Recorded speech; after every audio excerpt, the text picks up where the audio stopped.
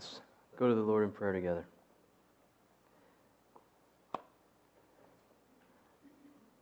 Father, as we've heard the words or heard the tune with words that follow, our faith looks up to Thee, Thou Lamb of Calvary. Lord, as we've remembered Your sacrifice for us at Calvary, tangibly, through the elements that You gave in the Lord's Supper, the Eucharist, Father, we thank You for these reminders of reality.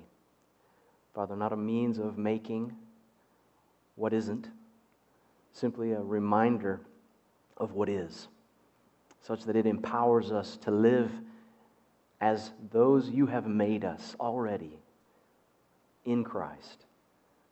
Not making who we are in Christ more, simply drawing sharper lines around what already is, so that as the world looks to us, we are more and more reflecting the image of Jesus. Father, thank You for these reminders. Thank You for Your word now as we turn to it, which has guided all that we've done to this point in our service. Lord, Your word has been, as David said, the lamp to our feet, a guide for our paths. It has kept us, we pray, from error. And Lord, now as we turn to study this word specific, I pray that You would protect us, Father, from error. Lord, let what we hear be what You would want us to hear. Lord, if there's something that I say that leads us astray, I pray that You would strike it from our minds. Father, let us to experience truth, for Your word is truth. And You, Christ, are the way, the truth, and the life. And this is what we desire. For Your glory, we pray. In Jesus' name, amen. Amen. Well, if you have your Bibles, would you open them with me to James's letter, chapter 1? James, chapter 1 in your Bible's New Testament. And this morning, we return to our study of this book written by our Lord's brother, we believe, to the church scattered around the world for the purpose of exhorting believers in their faith. For James, as we've seen together and as the title of our sermon series proclaims, faith works. For James, faith worked. In other words, and as we're going to see again together today, genuine faith or true religion is not mere mental assent to a body of doctrines, nor is it the performance of good works out of obligation to the Scriptures. Rather, as James makes clear, genuine faith is reflected by a Spirit-birthed dependence upon God that's demonstrated by obedience to God, which is all directed by the Word of God. So true religion is marked by this dynamic relationship which exists between the outward and the inward aspects of the human being.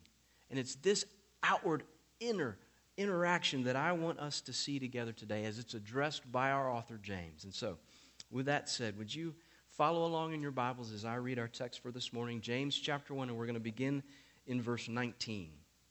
James 1, verse 19. My dear brothers, sisters, take note of this. Everyone should be quick to listen, slow to speak, and slow to become angry, for man's anger does not bring about the righteous life that God desires. Therefore, get rid of all moral filth and the evil that is so prevalent, and humbly accept the word planted in you, which can save you. Do not merely listen to the word and so deceive yourselves. Do what it says. Anyone who listens to the word but does not do what it says is like a man who looks at his face in a mirror and after looking at himself goes away and immediately forgets what he looks like. But the man who looks intently into the perfect law that gives freedom and continues to do this, not forgetting what he's heard, but doing it, he will be blessed in what he does. If anyone considers himself religious and yet does not keep tight rein on his tongue, he deceives himself and his religion is worthless. Religion that God our Father accepts as pure and faultless is this: to look after orphans and widows in their distress and to keep oneself from being polluted by the world. May God bless the public reading of His Word. If you were with us A couple weeks ago, last week, Cotter did a wonderful job in my absence, and I'm so thankful for him as he proclaimed the gospel to you and kept us moving forward in our understanding of who God is and all that he has for us. But if you were with us 2 weeks ago, then you may remember how in our examination of this text, we established that there's this spectrum of belief exhibited in our world regarding religion. On the one hand, you have those who hold that belief is all you need, that faith in the Almighty, and for Christians, that Almighty or unknown is Scripture's God and His gracious work of saving us through faith in Christ's life, death, and resurrection. It's the sum total of religion is just belief in this Almighty being that is out there. Metaphorically speaking and in Christian terms, Jesus is standing at the door of your heart and He's knocking. And all you have to do is open up and let Him in and you'll be good for life. And on the other end of the spectrum, you have those who believe that you've got to work till Jesus comes if you hope to be gathered home. And so for these folks, the way that you dress, the things that you drink, the kind of girl you date, all determines your life's eternal destiny. And it isn't what you believe so much as matters as how you behave. And as we've noted, for each of us, there's this, we all adhere to a view of religion that falls somewhere on this spectrum. Now, for some, our positions are the result of biblical study, hours and hours of personal scrutiny over the Scriptures along with prayer. Others just share those beliefs as passed to them from their parents, while still others, they have no idea why they hold to the beliefs and views that they have. And in fact, if you were to ask them specifically why they hold to those that they do, they'd probably tell you that they don't have a position. And yet, their lives would reveal otherwise. And friends, whether we admit it or not, we all believe something about God. We all believe something about God, and we all have a thought or a position on how we live in relationship with Him and may be made right with Him. That's religion. Sadly, many in our world hold to beliefs that are not drawn from God's Word, and therefore their opinions are simply that. They're opinions, and as such, they are not worthy of being taught authoritatively or axiomatically. James recognized the danger of such beliefs, reflecting this polarity as we've just described. And so he addressed this in his readers by warning them that in true religion, hearing leads to doing. Hearing always leads to doing, our first point this morning. And in verse 22, we see this where James declares, "Do not merely listen to the word and so deceive yourselves. Do what it says." Don't merely listen and deceive yourselves. Do what it says. Now, for those of us who are familiar with church lingo, if you've been raised in the church, you speak churchese, if you will, this sort of exhortation, it sounds good, doesn't it? And it appears to be fairly straightforward. For we use this kind of expression all the time. We speak about the Word, about the good book, the Scriptures, all the time. And so it's such a call as is issued here by James is much like the question, I believe, do you want to make that a meal after you've just bought a chicken sandwich at, say, Chick-fil-A? Or do you want to supersize that if you've been to McDonald's lately, right? I mean, it's a statement using phrases that we've all heard before, which clearly communicate. However, I would argue this morning, there's some who are far more like I was when I first went to college, having grown up in a country where we didn't have institutions, if you will, like McDonald's. My brothers and I loved McDonald's. And interestingly enough, we couldn't figure out why my grandparents, who lived surrounded by like 10 of these things, never went, except when their grandsons came and were super excited about eating at McDonald's. They never went. And I remember the first time, one of the very first times we went, we ordered this meal. And I was asked a host of the standard McDonald's questions. You want fries with that? You want a drink? Is that going to be all? These questions I know we've all heard before because all of us have darkened the doors of a McDonald's at some point in your life. Otherwise, you're not an American. You've all been there at one point or time. And yet, we've heard these things and they all make sense, right? However, I would imagine there's more than just myself in the room who can attest to this. I was so confused. I was so confused when we ordered this meal because every meal I'd ordered growing up in the country in which I grew up, you didn't get to pick and choose. You weren't asked for these kinds of options. You know, I'm embarrassed for myself now, but back then when I was given an empty cup and asked, I asked, didn't I order a Dr. Pepper? I thought I asked for a Dr. Pepper. Now, you have to know I did it in a very polite manner because that's just the culture in which I was raised. But manners couldn't mask the clerk's confusion when I handed him his cup back and said, there's no Dr. Pepper in this container. Aren't I saying? And then, I'm sure, and I've just chosen to forget their reaction to my enthusiasm when directed to a machine where I could get whatever drink I wanted, as much as I wanted. I could even get ice out of the same machine. I'd always been just handed the cup with all the drink inside. It was unbelievable for me. And so such statements as this, as we were going to read here in James, we can so easily take them for granted, assuming we all know what we're talking about. And so for this reason, I want to make sure that we grasp together what James is saying here. Do not merely listen to the word and so deceive yourselves. Do what it says. And I would hope that that warning to not only listen but do is clear. And so I want us to focus specifically on the word. The word. What word is James talking about? Is he talking about this book? Is he talking about the Bible or specifically the message of James's letter? Is he talking about his own letter or his own command to be quick to listen, slow to anger that he offered us back in verse 19? And I believe the answer is both yes and no. And so let me explain. If you want to look back with me for just a moment to verse 18, there in chapter 1, verse 18. Because here James says this, He, and that's God, chose to give us birth through the word of truth.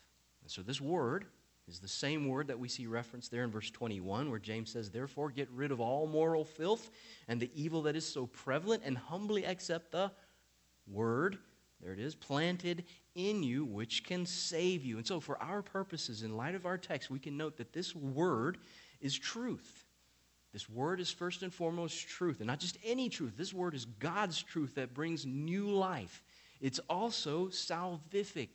This word is salvific. It saves. Specifically, it saves us from error, James says, moral failure, and all evil. So this is no less than a spiritual salvation. So I believe that the word James is referencing here, verse 22, is the gospel. The gospel, the true message of God's saving grace in the life, death, and resurrection of his Son, Jesus Christ. And I believe the Apostle Paul provides further attestation to this understanding as he uses this very same word when he writes to the church in Ephesus. Chapter 1, verse 13, if you want to make a note and go look this up later. He writes there, And you, church, were also included in Christ. In Christ, when you heard the word of truth. And then he adds, the gospel of your salvation. He does it again in Colossians chapter 1 and verse 5. The faith, he writes, and love that spring from the hope that's stored up for you in heaven and that you've already heard of in the word of truth, the gospel that has come to you. And so, is this word of James referring to the Bible, to his letter, to his exhortations that are contained therein? Yes.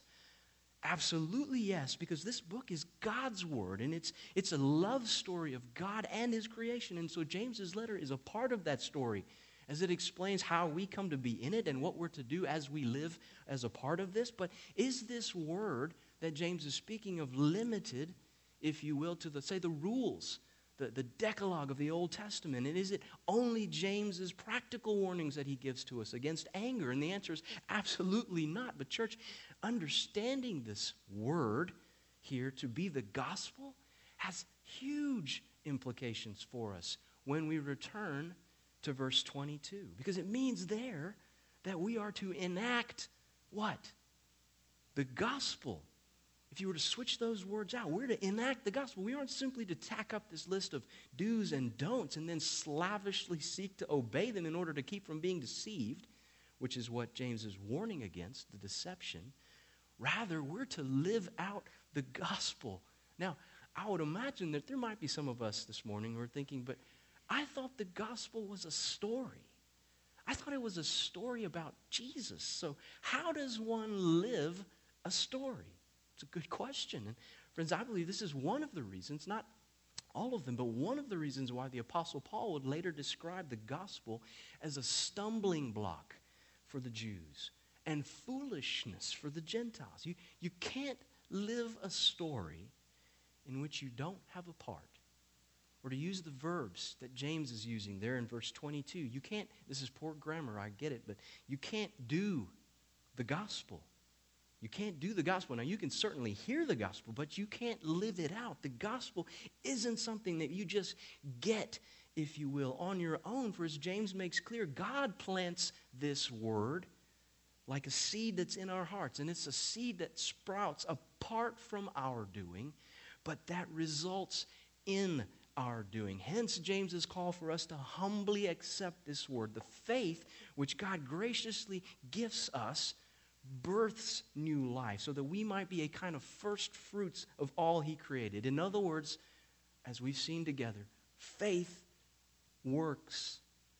And sadly, James knew that there were some in the church who had heard the gospel. They may have even responded externally, outwardly to all who were watching to the gospel, but their lives didn't resemble the gospel.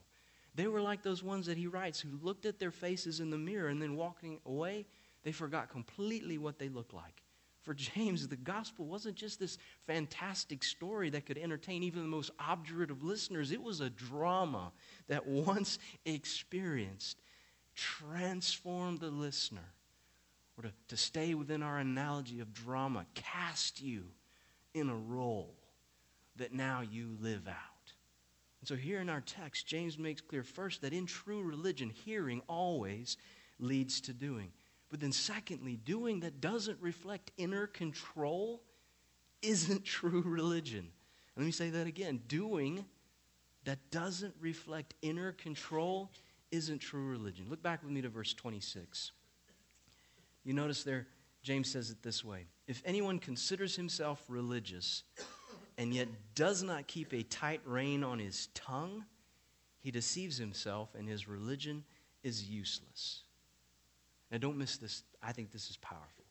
Despite the conditional nature of this statement, what is clear to every one of us in this room is that James isn't describing the hypothetical here, is he? James isn't describing the hypothetical. He isn't offering conjecture for the purpose of illustration. Rather, he is describing reality. And isn't that a sobering thought? That each one of us can picture the kind of person that James is presenting here? One who considers themselves to be religious? Why do you think that is? What is it about the human condition that lends itself to such self-perception, or more accurately, deception? Why would anyone, like we talked about with the kids, why would anyone want to consider themselves to be anything that they in fact aren't? And I believe you've only got a couple options here. One is that you have those who desire to deceive. They desire to deceive. They wittingly sell themselves to be that which they aren't for personal gain. Now, in some instances, to be fair, such gain is self-preserving, as in the case, say, of an abused spouse or a child who wants to protect themselves from further abuse and further hurt and harm. But then in other cases, that personal gain is personal aggrandizement, such as you might see with a politician that'll tell you whatever you want to hear as long as you'll vote for them, right? I mean, they'll even go as far as to say, I share your faith, brother. I share your faith as long as you'll make you feel better and you'll keep supporting me. And so you have those who desire to deceive on the one hand, but then secondly, you have those who are themselves just plain old deceived.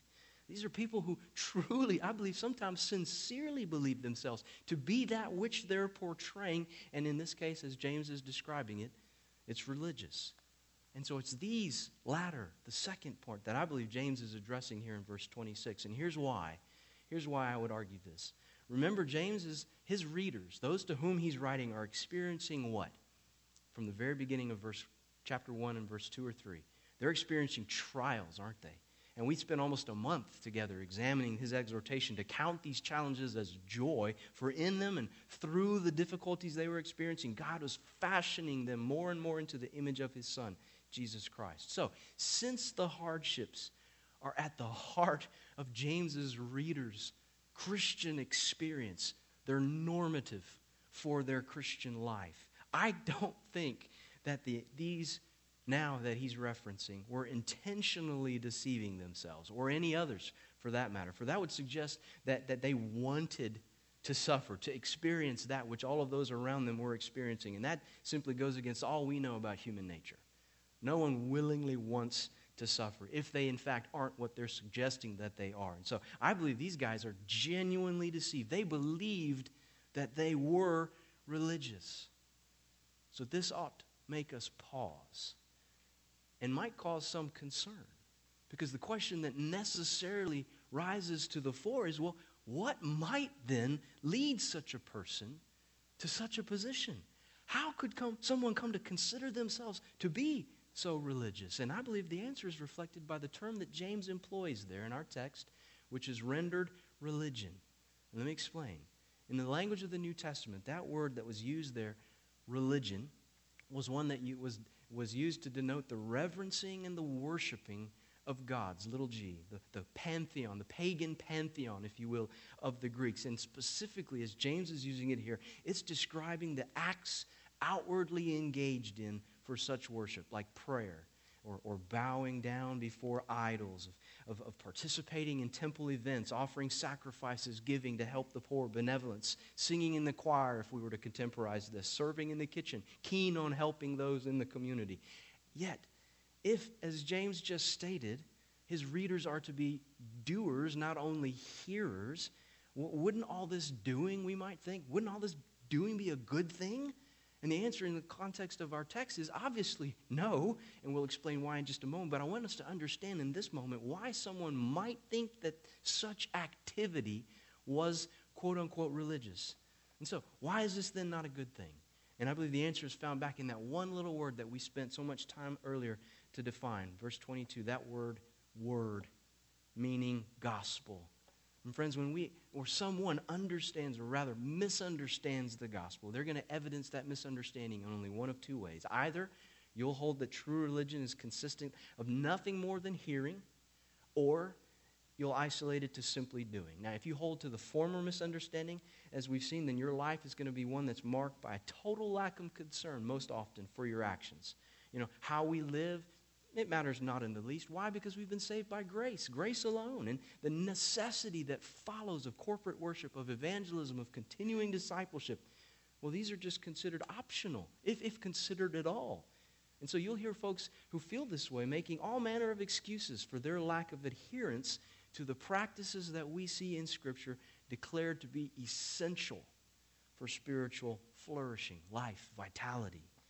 And then on the other end of the spectrum are those that would feverishly engage in the doing. And I say feverishly because for these, the doing is the means by which we merit all that God has promised.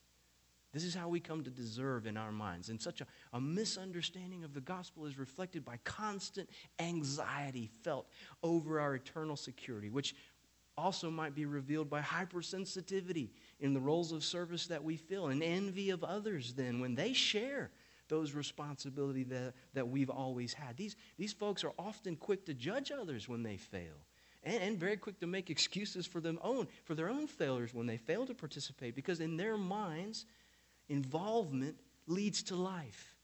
It merits life, and if nothing else, it obligates God to be on my behalf. And so right before I face a big issue, I'm going to go out there and do something for God so that God has to then do for me, right? And clearly, both of these perspectives marked James's readers. But in light of the latter, of those the doing, he reminds them, you doers, how do we evaluate whether this doing is right or this doing is wrong? He says, if you can't keep a tight rein on your tongue, all this doing is worthless. There's your thermometer. If you can't keep a tight rein on your tongue. For James, the tongue was a place to turn to shed light on this misunderstanding. Because as he describes it, if you get into chapter 3, it's like a wild animal. In chapter 3, specifically, he compares it to a rudder of a ship or to a spark that just sets a forest ablaze. No man, he writes, can tame the tongue. Verse 8, it's a restless evil full of deadly poison. So if James sees the tongue as beyond human control, how does this reflect on his warning to those so-called religious people? And church, it's here. It's right here that I believe we get to the dynamic of true religion.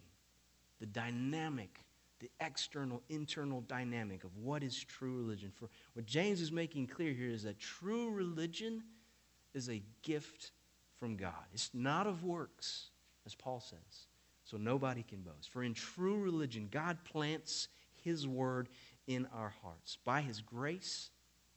And then this word sprouts and it grows and it produces fruit such as love and joy and peace, patience, kindness, goodness, faithfulness, gentleness, and the very thing then that James calls for here regarding the tongue, self-control. In other words, the gospel brings about the very thing that it requires. The patristic theologian Augustine expressed this reality in these words. I love these words. Beautiful. Grant what you command, O God, and command what you will. Grant what you command and command what you will. God enables. He enables. The gospel brings us to life. It opens our eyes to God's truth, inscribing His word upon our hearts and enlivening our spirits to His commands. And our response, then, to this work of God is obedience. Hence, faith works. And friends, this is the beauty of life in Christ. What God wills, He enables. As God's people hear the gospel, His Spirit empowers us to action, to the performance of the good works, which He has prepared, as Paul says, in advance for us to do. And as God's people go about these works, His Spirit continues to transform our hearts, revealing this inner control that can only come from God. So the obedience that God demands, He grants by His Spirit. That's grace. And the faith that He demands, He gifts through His heard word, the gospel. This is grace. So all true religion is a religion of grace. There's no grace and. There's just grace. So we've seen together that in true religion, hearing always leads to doing. And that any doing which doesn't reflect inner control isn't true religion. So if we were to summarize, true religion involves outward action and inner control. And this is our third point. True religion involves outward action and inner control. And I realize that this third point is merely a restatement of the prior two, where in the first one, we emphasize the role of the gospel in leading us to action. In the second, we emphasize the necessity of the gospel in transformation. Here, I want us to focus on James's emphasis, see his emphasis, if you will, on the response, our response to the gospel's working. And that response is of obedience. So look back with me to verse 27. Verse 27. So having just told us what true religion isn't twice, James now declares, verse 27, religion that God our Father accepts as pure and blameless or faultless is this, to look after orphans and widows in their distress and to keep oneself from being polluted by the world. To look after orphans and widows in their distress and to keep oneself from being polluted by the world. Here, James is making clear that the religion that God deems acceptable, and so the practices, if you will, that are in harmony with His divine standards, it's only God's standards that matter from His Word. His divine standards are twofold. Reflects both a social as well as a personal ethic. So two perspectives. There's a social and a personal ethic. Socially, true religion is to be concerned with loving the least. And in this case, James gives us simply two examples, orphans and widows. And scholars are agreed that in this listing, James wasn't attempting to limit Christian social concern to these two groups, for as we know that there are a host of elements today that would fall into James's, or rather Jesus' category of loving the least, not merely the two that are listed. And these two that James gives us are simply a reflection or representative of the two most neediest classes in ancient society, and so rightly would have fallen under Christ's command to love them. A Protestant theologian of the 17th and 16th century explained it in this way. He said, James doesn't define generally what religion is in this verse. Rather, he reminds us that religion without these things he mentions is nothing. So if we're not doing these, then we don't have true religion. These don't constitute true religion in its entirety. They're just simply, if not present, it's not true religion. And friends, the point is for us as Christians who've heard the gospel, who've been transformed by the gospel, we must love with the gospel. And then this means that we will take care of the least. So widows, orphans, sex slaves, immigrants, refugees, we will love them not so as to change their status, but so that they might come to know the gospel. For if all we do is provide relief from their physical suffering, while this is noble, it's only going to be a matter of time, as we know, before they experience suffering again. Jesus told His disciples, you'll always have the poor with you. We can't eliminate social suffering, friends, unless we address spiritual suffering. We can't eliminate social suffering unless we get to the root, which is spiritual suffering. So James addresses it in this way. He says that doesn't say, or let me provide a caveat there. So with that said, that our goal is to address spiritual suffering. This doesn't mean that we get to address sex trafficking, if you will, by simply going out and passing out gospel tracts, or the needs of orphans by hosting information days. There is far more that we need to do. There are some very practical and gospel-oriented ministries who are engaging in these very things with whom we ought to be partnered, and we should be partnering with them. But before we look outside the walls of our church, I believe we need to make sure that we're taking care of those who are within the walls of our church. And so to this point, church, we need to be mindful of those who within our body fall into these two specific categories, just as a start. Orphans and widows. God's called us to love them rightly. And so James gives us a social ethic. True religion reflects a social ethic, an outward action that's marked by obedience to Christ's command, but he also provides us with a personal ethic. In James's words, we're to keep ourselves from being polluted by the world. And I think this reflects a call to moral purity, to avoiding thinking and acting in accordance with the value systems of the society in which we live. In Jesus' prayer for his disciples, right before his crucifixion, he prayed these words, "Not that you take them out of the world, but that you protect them from the evil one." Because we live in a decadent culture, don't we, church? One that is fast decaying. And due to our conflation of Judeo-Christian heritage along with our political and economic persuasions, most in our nation today view God as this impersonal force, this deistic idea who's out there, set all things in motion for his purpose of simply providing everyone with personal happiness.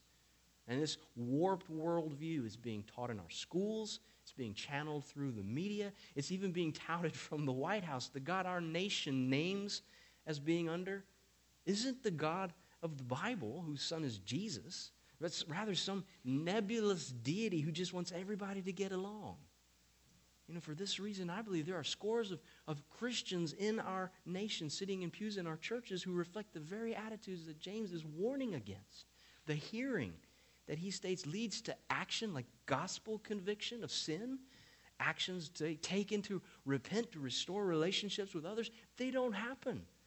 Yet we cry out for the importance of community service, of impacting our local school systems. The religion that God accepts is marked by moral purity, by a separating of ourselves from the sin that so easily entangles, and then a running of the race that God has marked out for us. And friends, this race, this running cannot be done in isolation. Cannot be done alone. I mean, this moral purity that we're called to exhibit isn't found by cutting ourselves off from culture, cloistering ourselves in monasteries, so to speak, or even of making these long lists of entities that we're going to boycott. That's not the gospel. The religion that God accepts is a gospel religion that is reflected by a spirit-birthed dependence upon God for everything, demonstrated by our obedience to God, all of which is directed by the Word of God. Friends, we can't save ourselves by saving others. That's not how it works. We can't keep ourselves from sin in our own strength. The trap of false religion, of man-made systems, is the empowering of the self. And it feeds our pride. It fuels then our efforts to merit something that will forever be beyond our reach. The gospel destroys hubris and the self, as it displays God's great love for a fallen creation, though made in his image, had rejected his glory. There's nothing good in me, but that which God brings and provides for us. And in this story, God has given us, by his grace, a role. He's cast us in the story. And as he grafts us in, to use Jesus' words, we hope and pray that each of us in this room has their part and is living in and through the strength that Christ provides. And I hope that you know your part. I hope that you're playing your part. As we talked about with RAs on Saturday morning in our Bible study, this picture of the church that each and every one of us belongs to, who've come by God's grace through faith to believe. And we each have a part, essential to the body's strength, to its flourishing. Not a one of us doesn't. Are we living it out? we can be confident that we are when we recognize that the grace that God has given us fulfills and enables us to fulfill all those responsibilities that we see reflected. But this morning, if you're not, and we're going to stand and sing a song here in just a moment, take my life, lead me, Lord. And if you're not confident, if you haven't found the answer to your search for meaning, if your life's story has no end, or doesn't seem that there's no narrative, no threads to make sense of all that's around you, it's just like stills. And there's nothing giving you any sense of satisfaction. Everything you've attempted just seems to end in frustration, and you go back to the drawing board to try to figure out where do I fit? Every role I filled has seemed in the moment great, but just moments later, seems like days later, there's just a frustration that I find once again. Let me encourage you. Find me afterwards. Talk to someone sitting beside you who seems to exhibit the joy that you don't have. Let's not pretend. True religion that God our Father accepts is one in which we see peace, which passes all understanding, where it's faith constantly evidencing itself through obedience to the Word of God. I hope you've found your place in God's story. Would you pray with me as we close? Father, you are good.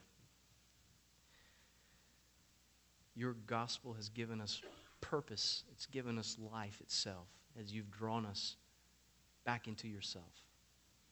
Lord, we don't deserve this. There's nothing we did to merit this work of grace. And yet, Father, in a world that we live, in the perspective that we've been taught, we feel as if we are the center of all things and that it's on us. The onus is on us to find significance and satisfaction. And if we can get what we don't have, achieve what we've not yet achieved, then we'll get it. Then we'll find that which we don't have. And we really don't know what that is. We attempt to articulate it in different ways, but no matter what it is that we believe we've come to know, inevitably it leaves us empty. Because the story in which we're living has no purpose unless Christ is there. Father, that's the beauty of your gospel, is that you draw us back into your story, which is real, true, evidenced all around us. And yet despite its presence woven in and through creation, we rejected it. So we can't claim responsibility for finding our way back to it. But you, being a God of love, sent your Son, opened our eyes by your grace, and made it possible for us to once again live in a relationship with you. Father, this is the beauty of your gospel story. I praise you for allowing many in this room to be a part of that story, and so beautifully pictured, evidenced by the fruit that is coming out, being made. Lord, would you grow us more and more into the image of your Son? Father, for someone this morning who hasn't found their place in your story, doesn't even know there was a story, wouldn't have been able to articulate the fact that they're living out a story, even though it's frustrating.